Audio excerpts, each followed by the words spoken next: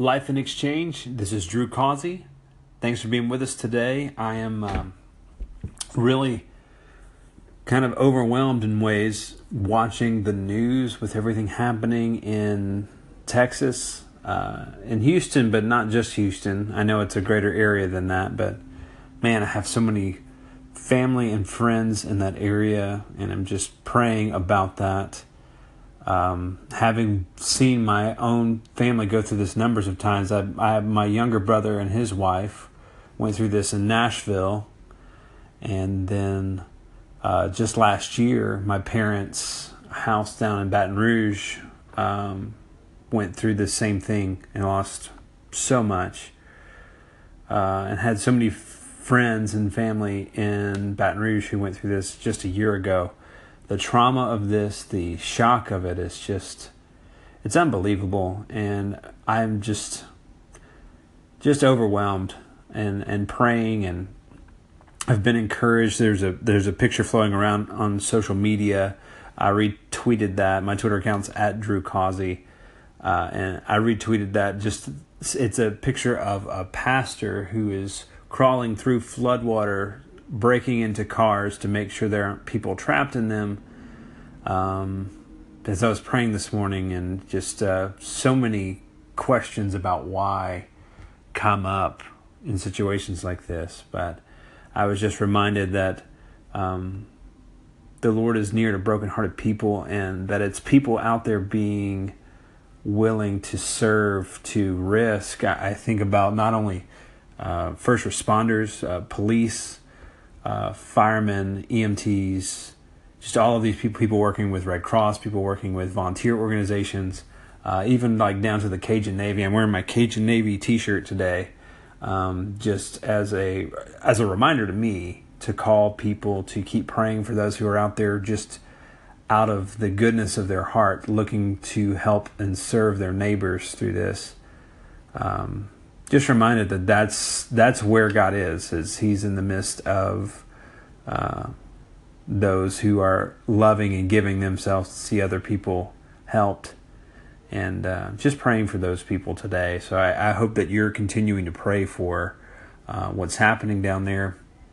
One of my close friends is a men's minister at Bayou City Fellowship down there, and I know that they have ways for people to give, and give directly not only to the people of the church, but the people of the neighborhoods where they are. And so I've been looking for ways to support them, and a big part of that, if you go to BayouCityFellowship.com/Harvey or /giving, either way, or I mean not giving, but Bayou City Fellowship /give.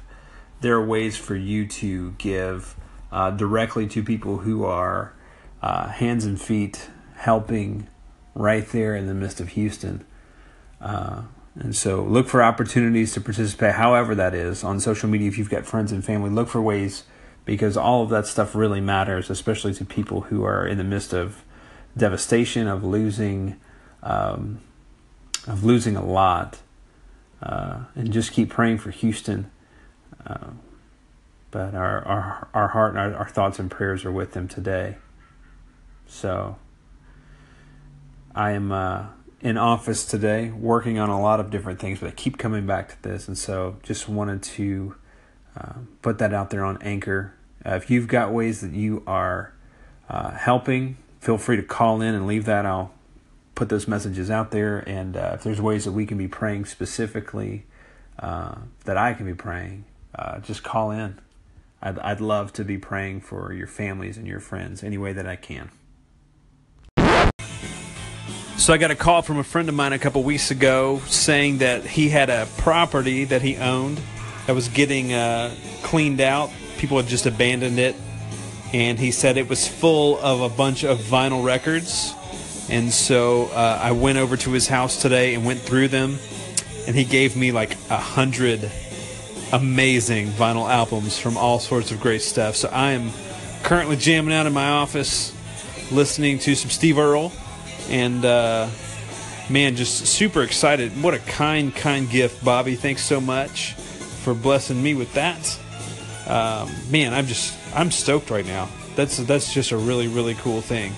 And so, my wife's going to be excited because I think like maybe 10 of those albums were Dolly Parton albums.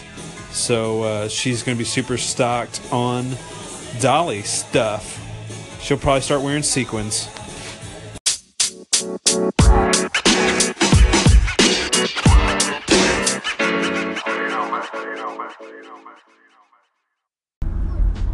So we are rolling out to do some errands, and I have to confess something to you. I had a health food today that I've never had, and my wife is sitting here with me. We tried mashed cauliflower, and Catherine, what was your reaction to said cauliflower? I may have physically gagged at the table. Yeah, only Amos and I really enjoyed the mashed cauliflower. Catherine, her body revolted against the texture of it. I just want to preface this by saying, I guess not preface because I've already said it. Yes. But whatever the other word would be for that is that I'm not a dramatic human being, but apparently I am weird when it comes to textures. I didn't say it. And the mashed cauliflower threw me for an unwanted loop. I'm gonna be honest with you. Trying to find creative ways to enjoy vegetables that you're trying to introduce into your world is sometimes very challenging. Especially for this weird palate. And it is. I'm just trying to get out there and figure some stuff out. If you're leaving some foods behind, you got to figure out some ways to put some other foods in your life.